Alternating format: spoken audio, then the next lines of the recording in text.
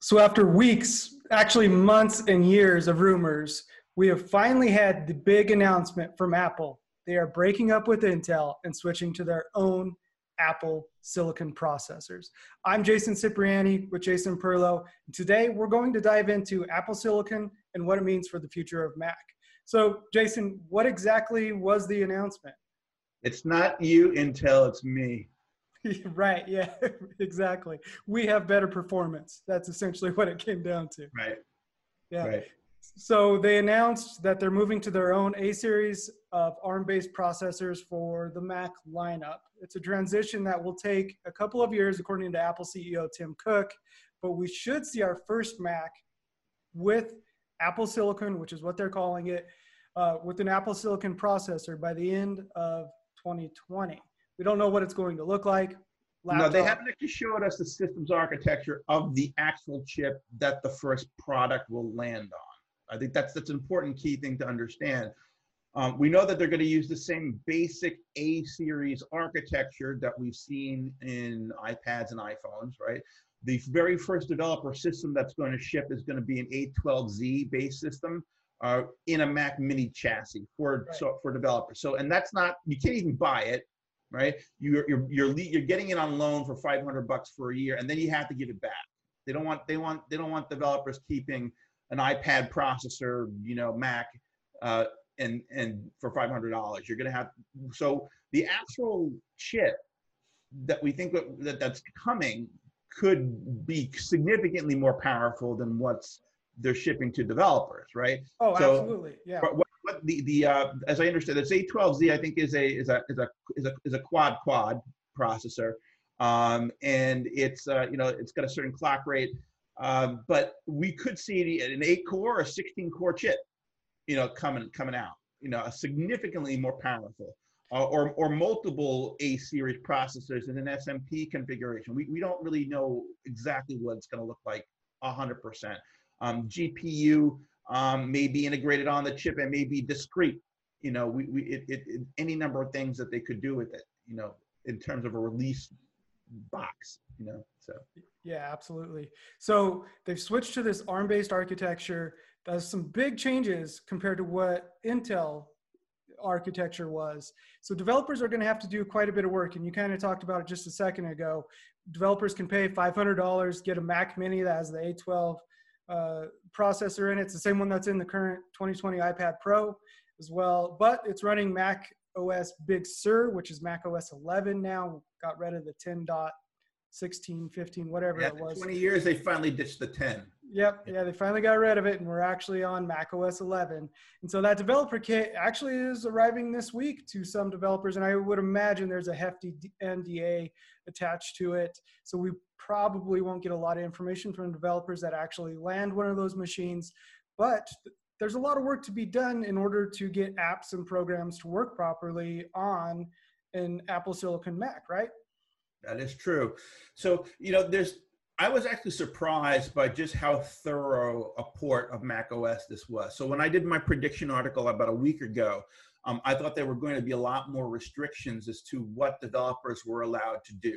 Right? My main thought was that Cocoa, the main Apple Macintosh API, that developers that such as Microsoft and Adobe use, and Apple uses for themselves for things like Final Cut Pro and Logic Pro, these big honking Mac apps, right, that use Cocoa, would not necessarily be, those APIs and libraries would not necessarily be usable by developers. Right. Yeah. And I didn't think that necessarily sideloading apps would be possible. I think they were going to put it all on the App Store. As it turned out, they didn't do that. They allowed all the Cocoa apps to APIs apparently to be used in libraries. I mean, we're going to see from the developer session today what the actual deal is with those. They didn't really cover that in detail last night for the State of the Union. But it looks like there all those things that that is used to write Microsoft Office, Adobe Photoshop, those big important pro apps, those will all be portable. In addition to that, all of the iPad and iPhone apps will be able to run in a native execution environment that essentially emulates the iPad and the iPhone. So if you are a developer and you have an iPad app and you've written an iPad app, All you have to do is say, yeah, I'm going to allow this to be turned on in the App Store for the Mac, and bam, it runs on the Mac. You do nothing, right? Yeah, well, you had to have over the last couple of years stayed current with best practices with Yes. storyboards and window resize, especially for iPad apps. Yes. There's Yes. window resizing that's enabled via storyboard, from my understanding, and that was a requirement they made for iOS or iPad OS 13, I guess, or sometime in that time frame, and which makes sense now because on a Mac you're going to want to resize windows. So you have to have kept current on best practices. But other than that, there's no reconfiguring of code. No. There's nothing else going on. It literally, like you said, is check a box, say, yes, put it in the Mac App Store. And if you have an Apple Silicon powered Mac, you can run iPhone and iPad apps, which very little or almost no app cleanup is going to be required from the iPad front. Additionally, they brought back an emulator. They brought back Rosetta, which was originally written by Transitive, and it was eventually, as a company that was bought by IBM, but eventually it converts x86 code to 64-bit ARM code on the fly. It's a just-in-time system. How well it's going to work? Yeah. I mean, they showed a couple of demos. It says that, they had some, demos. Everything looks great in the demo, right? But so we don't know how really, in theory, how well that's going to work, but it's there. So that will address a lot of app gaps for some people that need certain things that will take time to port. The major need of porting stuff, in addition to the Cocoa stuff, which is there, is Catalyst. Now they've expanded Catalyst considerably. Catalyst, as we know, is the native iOS APIs ported to Mac OS. Right, and right. So all that stuff will run in what they call container process. So it's a type of virtualization that the iPad, the ported iPad environments that will take advantage of all the Mac user interfaces and stuff like that. That will run in essentially a virtualization container. And, we already have seen evidence of stuff like that in Big Sur. You've got Apple Maps and a bunch of other utilities and programs that Apple has ported from iPad to run on the Mac. Yeah, Apple Messages, I think, is the biggest example there, right? Yes. They finally have brought over all the interactions and the screen effects and everything else short of iMessage apps to the Mac, and they've done it through a Catalyst app.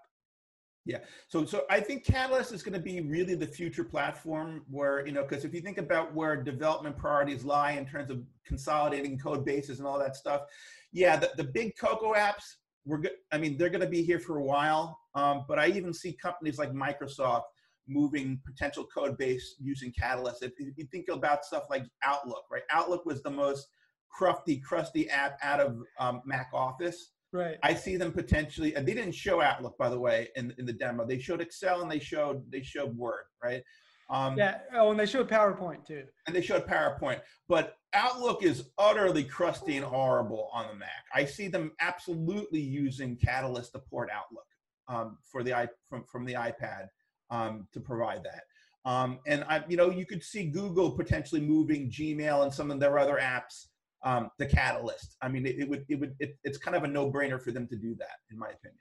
I would hope so.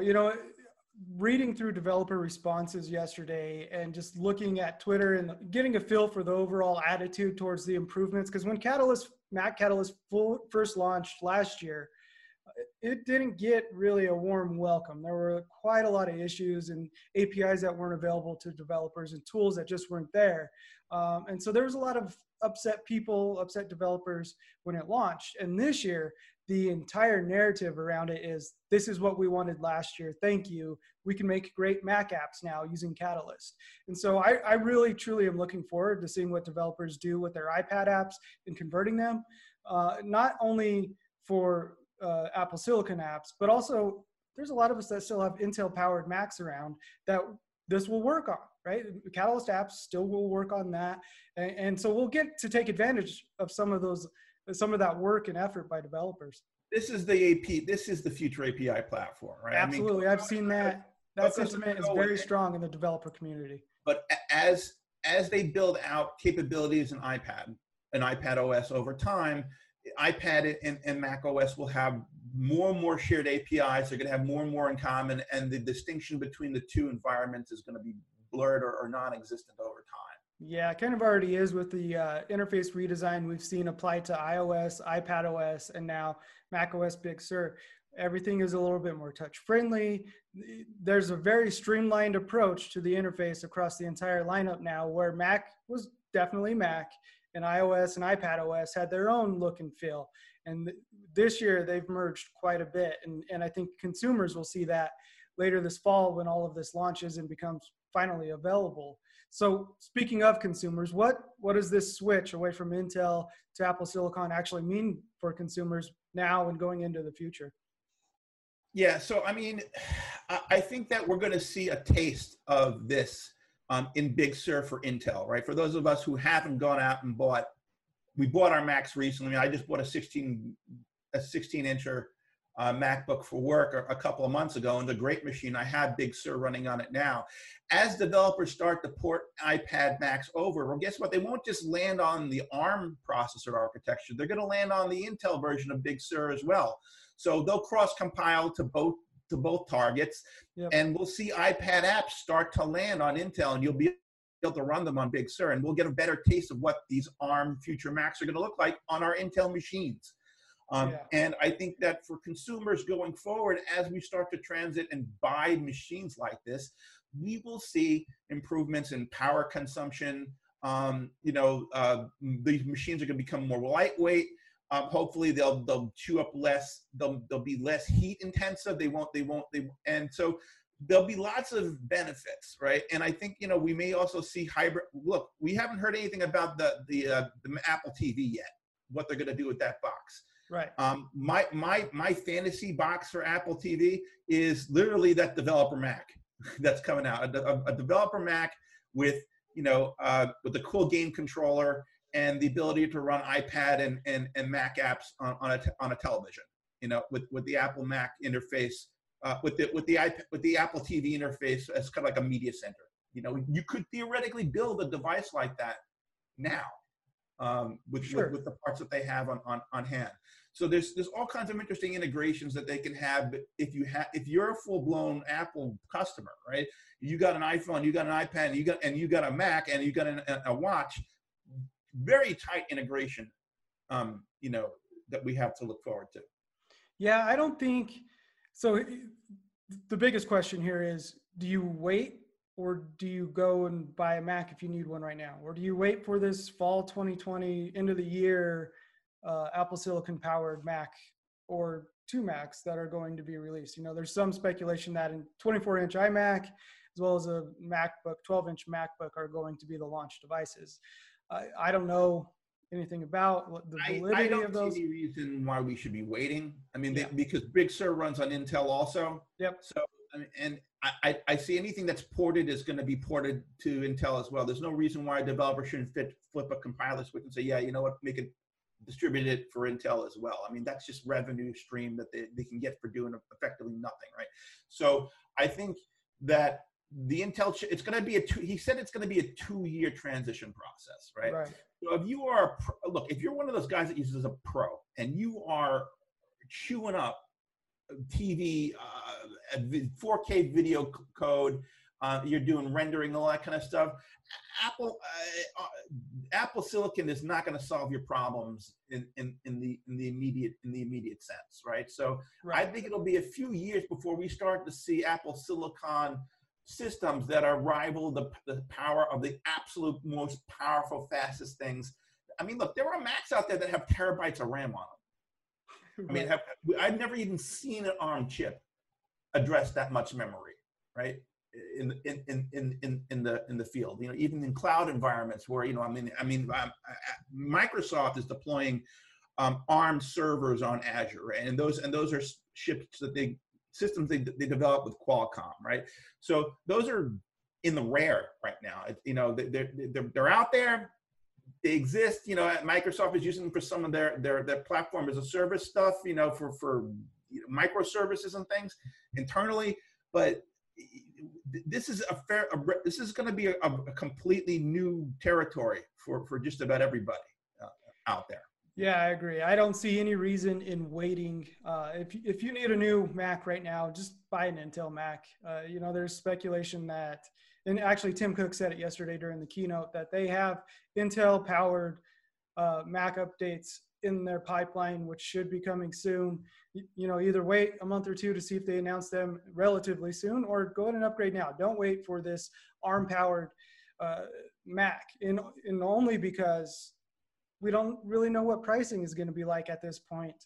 Is it going to be more expensive as tooling costs rise for the initial batch first early adopter devices? I don't see these Plus, things being cheaper. They're not going to be cheaper. no, they're not going to be any cheaper at all. It's Apple, right? Plus, we don't know what the growing pains are for software. All of this sounds good, but looking back at that Microsoft demo, in Word, they clicked on one image and dragged it around a body of text. In Excel, they clicked on two cells and showed graphs updating. And in PowerPoint, they just showed PowerPoint. It could have been a screenshot for all we know. You know, like there wasn't, it was cool. Yep. It was great. It was running on it, but the extent of those ports, we don't know. And we don't know how well it's going to work yet. And there will be issues on launch day. I guarantee it. This app doesn't work. 32-bit apps are now officially done for good. They've been done since Catalina. They did that on purpose. So right. Yeah. That was a easing into this transition. And all the Carbon APIs are gone. You don't have access to them. There's going to be huge growing pains for the first few months as Apple and developers work through everything. Look at the launch of Mac Catalyst last year. Developers said, yeah, it's okay, but it's half-baked. Took them a year to get it right. I kind of expect that same thing with this transition and apps and programs running and developers having all of the tools that they need in order to make everything work.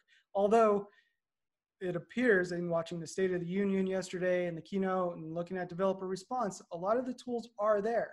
There's going to be stuff that's not thought of. It just is the way this kind of stuff goes, you know? Yeah, I think it's going to be, like I said, he said 2 years.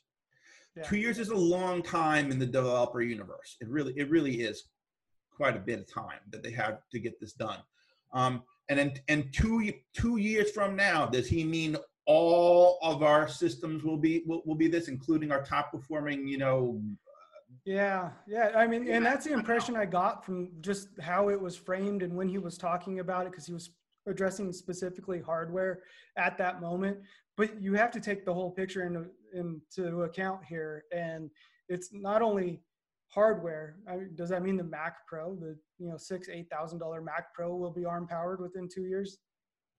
That would be quite a feat, I think, if that happens. But also it's ironing out the APIs and getting everything running smoothly. It is, the big picture there. So one last point, and then we'll wrap this up.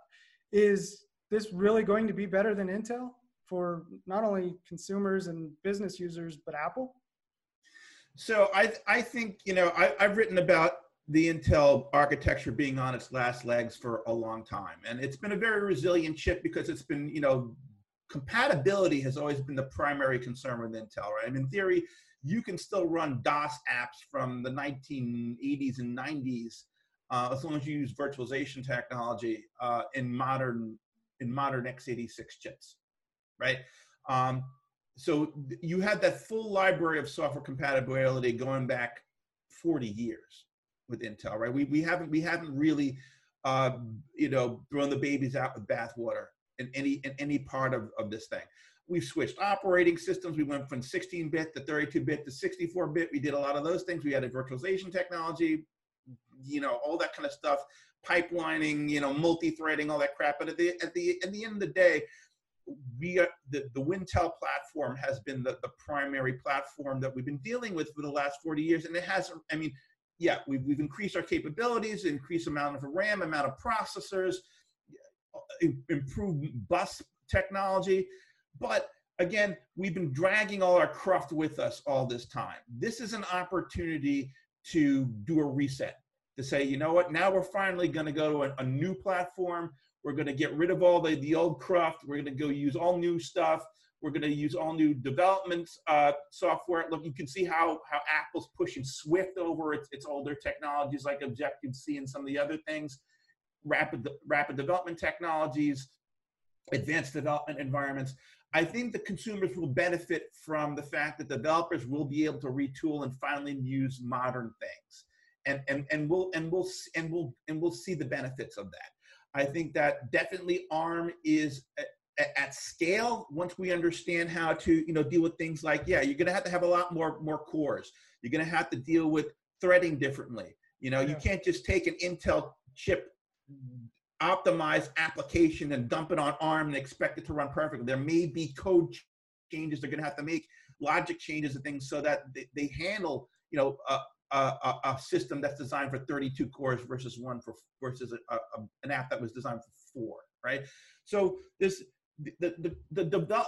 consumers will eventually benefit once all this stuff is fully optimized. Like I said, it's not going to be an immediate, oh my God, how awesome is this? It's going to be in 2-3 years, wow, we've really reaped the benefits of this thing finally. And it's not going to be, I think, as smooth as we like, but at the end of the day, I think it'll be a good transition for the company. Yeah. It's not going to be a smooth transition at all on day one. But no. I think overall, the move makes sense. Apple's able to control its entire platform from iOS on iPhone and Apple Watch all the way through Mac. Intel's held them up quite a bit with their release schedule for new processor upgrades and updates, and it's delayed Mac releases for years. And for the last few years. Let's not get away from it. The future is the App Store. The future is not these big honking old Cocoa applications. You go to some website and you pay Microsoft or Adobe, and they give you an installation binary, you double click on and you install, and now you're out of band from Apple's revenue stream. The future is App Store.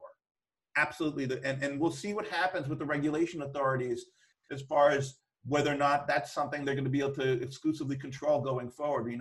We're going to see probably some government litigation. We're going to see some antitrust coming from the United States and from the European Union by the end of this summer. I mean, we're going to so Apple's future with its relationship with developers is definitely something that we're going to have to watch very closely over the next 2 years. Yeah, that's a good point. And I think performance-wise, the Apple Silicon has proven itself in iPad. For example, the iPad Pro line is just as powerful, if not more powerful, than most Windows laptops right now, benchmarking-wise. Seeing that transition into a full-fledged computer, though, where you're running multiple apps at the same time, the benefit of iPad is you're running one app, and there's all resources and all power are dedicated to that app. And so seeing what Apple does with that transition, but they have a good track record. I'm excited to see what happens. It's like we said, it's going to have some growing pains. There's going to be a transition period that's going to be bumpy, but I think in the end, this move makes complete sense for Apple. And I think it will be better, not only for consumers, but for enterprise users as well. And I think that's probably a good place to stop, Jason. What do you think? I agree. All right. I'm Jason Cipriani. And I'm Jason Perlow. And this is Jason Squared. Make sure to check out more of our work at zdnet.com.